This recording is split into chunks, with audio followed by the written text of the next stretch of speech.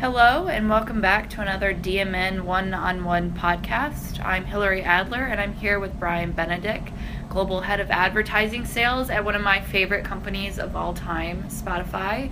Welcome, Brian. It's great to have you. Well, thank you. Good to be here. Yeah, so I have to tell you, I've been a crazy fan of Spotify for years, like going all the way back to 2011. I mean, Spotify's platform loves to talk about the notion that the music that we listen to reveals powerful insights on who we are and what we're doing and feeling at any given moment of the day. And that's one thing I've always loved. I know we were just talking about it, but I have these heavily curated playlists dating back years now with certain themes or made during memorable periods of my life. And it's always been a really great way to catalog my experiences. So, do you want to talk about that? Sure. No, it's a great point, and thank you for being one of our early day Spotify users. Yeah. We love you for it, but it's kind of been interesting, Hillary. When we started and launched the service in the U.S. in 2011. Remember, this is a Swedish company, so before it came to the U.S., we launched it in the Nordics and then Western Europe, and it came to the U.S., which is kind of different than most other global digital platforms that start in the U.S. and then expand elsewhere. So I think we had some learnings. Certainly in Europe for probably a good 2 or 3 years before it came to the U.S. And one of the learnings I think that we had even after the U.S. launch was music tells us a lot about people and culture. And so the music that you listen to sort of tells a lot about you as a person, what moods you're in, what moments you're in, what activities you like to do. Again, these were all things in the early days of Spotify we had no idea about. So as we've kind of matured the service, there's some interesting insights that you find around people. For example, right, if you fire up your Spotify running playlist every morning at 7 a.m. And you do that pretty much every day, we have a good idea that you're a workout enthusiast, that you're a runner. We don't need third-party data to tell us that. We have a persistent ID across all platforms, first-party registration data, right? So all of our users are authenticated. So we really have kind of an idea of who these people are, who you are. We have a kind of an interesting, if you sort of bring it to modern day, we have an interesting site called Spotify.me, where you actually can find out, and I would suggest that your listeners do the same, Spotify.me, where you can sort of connect your Spotify account to this website that we built, and based on your listening behavior, can tell you a lot about who you are. So would suggest you and your podcast listeners check that out and tell us what you think. What are some of the things that it tells you about? I mean, it tells you about sort of activities, moods, and moments. So is somebody in sort of a workout moment in the case of running? Is somebody in a chill moment? Is somebody in a study and concentration moment? So we kind of have an idea of what activities people are in through this music that they're listening to. So that, I think what's been interesting for us as we've kind of built the sort of the service, but also the ads business, right, is the ad marketers are really interested in identity, people-based marketing, right, so the kind of the digital ecosystem that was built the last 15 years around cookies, targeting, we certainly that's still there, but I think those platforms, and I like to think Spotify is one of them, that really have a good understanding of identity, of audience, I think are the ones that are going to win moving forward, because that's what marketers are demanding. So I think the sort of the identity marketing space that is developing before our eyes is something that Spotify is contributing to. So, to your question about Spotify contributing to culture and all this, we've learned a lot over the years, and we see on the service, for example, I'll use a big cultural moment like the Super Bowl that's coming up, I guess late January, early February every year.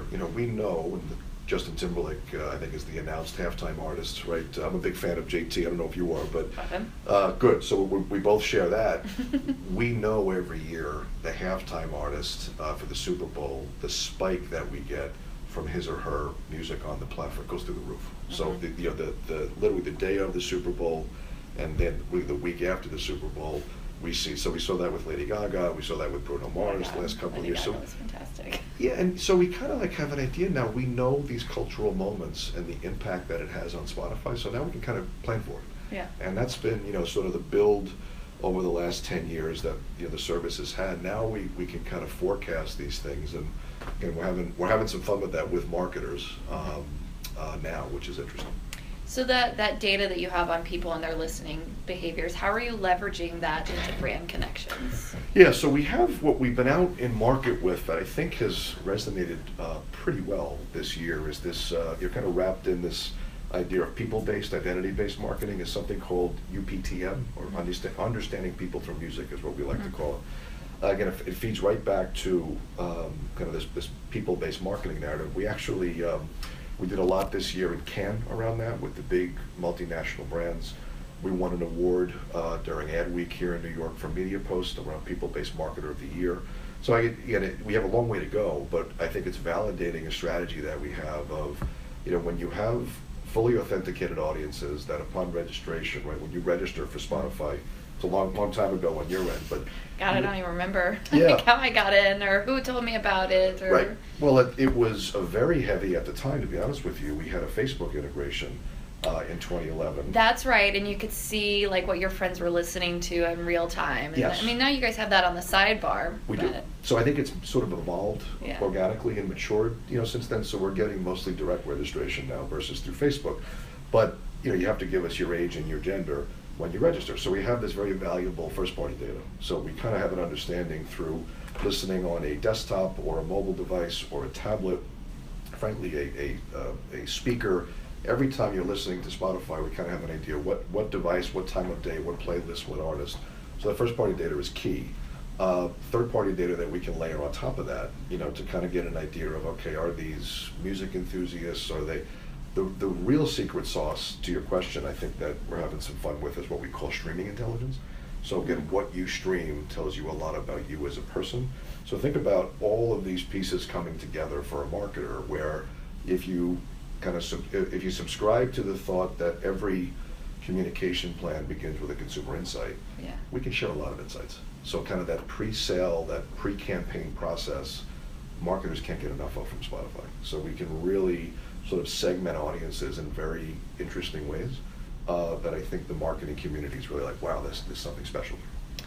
Yeah, no, for sure. And I mean, that makes me think about of course, the big news this week, the partnership between Spotify and Pat McGrath. Mm-hmm. And who's the other artist? Maggie Lindemann? So Maggie, so and that one was kind of interesting. It was sort of serendipity, more or less, because we had a common vendor that we work with, and she really ran with that. It wasn't even something that came from our end. Mm-hmm. But I think it speaks to the idea and an ambition that we have at Spotify, which is, hey, we have this big catalog of music on the service, but how can artists express themselves in different ways? Artists have a lot of needs, one of which is getting their music heard, and I think through human curation, through machine learning and algorithms, Spotify is doing some interesting things there. But what other ways, can artists kind of express themselves? So I think our goal is, how do we foster that? How can artists really message to fans? Because if you really think about it, Spotify's evolved to a point where you have creators, artists on one side, fans on another side. How can we be that connection point? If you really strip it all down, like, what does Spotify do? It really connects creators and fans. And so for artists, whether you're a big artist like Drake or Lady Gaga, or if you're an emerging artist that's just coming up, what they both have in common is connect me to my superfans. Like, how can I, how can I continue to message to them in interesting ways? How can Spotify help me inform a tour that I'm about to build, for 2018? So I think you talk about some interesting insights that we're sharing with marketers, but think about what we were able to share with artists now. So artists, there are some artists that are really getting smart, data-driven artists that are saying, hey, let me build my tour for 2018, 2019 informed by Spotify data. What areas around the U.S. am I high indexing in? Like, where are my super fans? Where can I sell out shows? Like, where frankly do I need some help? What are some markets where I'm under indexing? So these are the insights when you have a global audio music platform, really that's never been built before, that I think for the artist community, the label community, the brand community, that's where this is getting fun. Yeah. And just so our audience knows, the partnership that I mentioned with Pat McGrath and Maggie Lindemann, that is Spotify's expanding on that merchandise platform, and branching out into selling makeup through the artist's page. Yeah, right? so I'll be honest with you, we're really not, that's not really our program, that's hers. So again, we had a sort of a common merch vendor that we work with and she works with. And so it's really something that she is doing, sort of on her side with her fans. I would think of it just more broadly as, how with artists, with Maggie and other artists, how can we help them? Like, this is an ambition moving forward, just express themselves in different ways, beyond just putting the music on the service. So, that announcement that you saw from Maggie's team this week, it was more really from her side than it was from us. Again, we want to support it, and so I think there's really this kind of next evolution of Spotify. The next 10 years is how can we really help the creator community do that? So I think you'll be seeing a lot from us moving forward. And you think that those big names like Drake and Lady Gaga, do you think they'll take cue from Maggie and start selling their own things on Spotify? I mean, it kind of also alleviates that royalties problem that music streaming services have created for artists. Yeah, well, I guess to step back, our founder, Daniel Ek, and all of us at Spotify feel strongly that, hey, artists need to be compensated for their work. Mm-hmm. So this idea of having fully licensed content, right? So we work with all the major and smaller music labels to ingest, we're ingesting 20 to 25,000 songs a day on Spotify. So just think of the complexity of that technology when you have all those new songs and how to sort them, how to surface them, algorithms, machine learning, human curation. So you kind of have this need that the artist community is saying, help me to get my songs heard. But in talking to the Drakes, but even more so, talk to the emerging artists that are just looking to get found. What they're saying to us is, we love Spotify. We love that we can get our music up quickly and that people can grab it from the cloud. But we want more from Spotify. Like, we want to be able to express ourselves in different ways. So one of the things that you're seeing, for example, on some of our highly scaled playlists, like Rap Caviar, which has 10 million followers. I love Rap Caviar. Thank you. That's become, what's interesting there, Hillary, like, think of Rap Caviar, talk about an evolution of our company, right? In the beginning of Spotify, when you jumped on in 2011, it was kind of a search bar, right? It was, how can I put in a song or an artist that I love, and if I wanted to, I could hear them 20 times over and over. That still exists, but I think what the challenge we've been trying to solve is, there's not a lot of people that really know what they want. So like for the hardcore music fan, they came in early like you did and had a ton of fun with Spotify, search and play, but a lot of people are, kind of a little bit more lean back, like they're not really sure what they want. So how can we make it easier for them? So kind of these human curated playlists like Rap Caviar, like Rock This, like Viva Latina, which is... Or Hit Rewind, which I've been listening to nonstop for the last 2 weeks. Well, that sounds pretty awesome. Thank you. Well, that, and that ties into, kind of Hit Rewind, a little bit of like nostalgia, right? So it's kind of interesting. It's totally nostalgia. I mean, but that's throwing me back to college days. Like, these are all like things that were out 5 years ago, and for sure, it's fun. So the human curated playlist, like those, make it easier. I think the next phase, or the phase that we've been in the last couple of years, is personalization. So how can we, through algorithms and machine learning, push a playlist to you, Hillary, and our other 140 million active users around the world each week? So think about the complexity of that technology that we think you will love. Yeah. So Discover Weekly, which comes into your Spotify feed every Monday morning. Release Radar, which comes into your Spotify feed every Friday. Something called Time Capsule. You think about nostalgia. I don't know if you tried that one yet. I haven't. Tell me about it. So I think your listeners really, if they haven't, need to check this one out. So Time Capsule is a algorithmic based playlist that is fed to you. We've done it once, and we'll kind of see what the next iterations are, but it taps into nostalgia. So this idea of knowing who you are, we know your age, so we have an idea of data will show you that kind of your prime music preferences form between like age 16 and 20. That's kind of when you start really locking in your music. It certainly evolves over time, but that's when you really, you kind of look back and say, that's when I formed music that I love. So we're able to curate this amazing playlist that goes back to nostalgia, when you were in your teens and early 20s, that a lot of the feedback we've been hearing is, oh my God, that really nailed what I loved back in the day. So check that one out. I think you'll love it. But my point being, I think the algorithmic-driven playlist is something interesting too. So how could we do something at scale that comes to you every week, that's personalized to Hillary, that's different, for example, from what Brian loves. Like, that's interesting. And that's, talk about making it easier for listeners to sort through 30 million songs on the service. Like, that's one way we do it. So, I think to go back quickly, the idea of helping artists express themselves in different ways, one of the things we're doing within Rap Caviar, we just started to do it in Viva Latina music this week, is we're launching videos inside those playlists. Like, so we're kind of reimagining the playlist as not something that just lives, kind of in its traditional form. How can we launch video where the artists could express themselves, through visuals? Yeah. How can we launch, for example, some tours? So we were finishing up a Rap Caviar tour here in the U.S.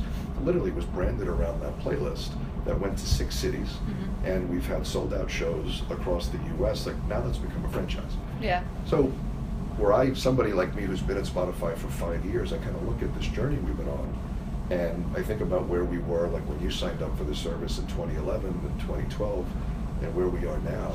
And it's like, man, that's been pretty cool. Like, what we've been able to do, and I think, that we're really excited about the next 5 to 10 years. Yeah, well, I'm definitely excited. I mean, I think that music has such transformative powers to it. And the fact that you guys are using data sets to deliver those powers to listeners is, that's one of those we want to change the world kind of discoveries. Yeah, for sure. And I think there's a lot of companies, the big buzzwords about big data and all this. What we've learned is we're really sitting on a mountain of it.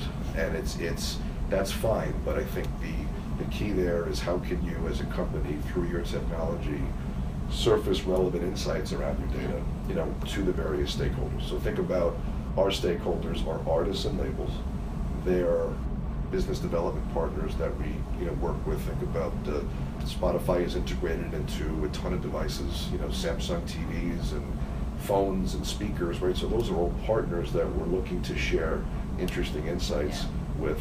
Our brand partners is another stakeholder in that. So marketers, to inform their investment on the service, to inform their communication plan more broadly. So again, having the data is fine, but really creating the insights around it that are actionable, that's I think we've gotten better at. Well, that's great. Thank you, Brian, for coming in. This has been another DMN One-on-One podcast. Thank you. Thank you very much.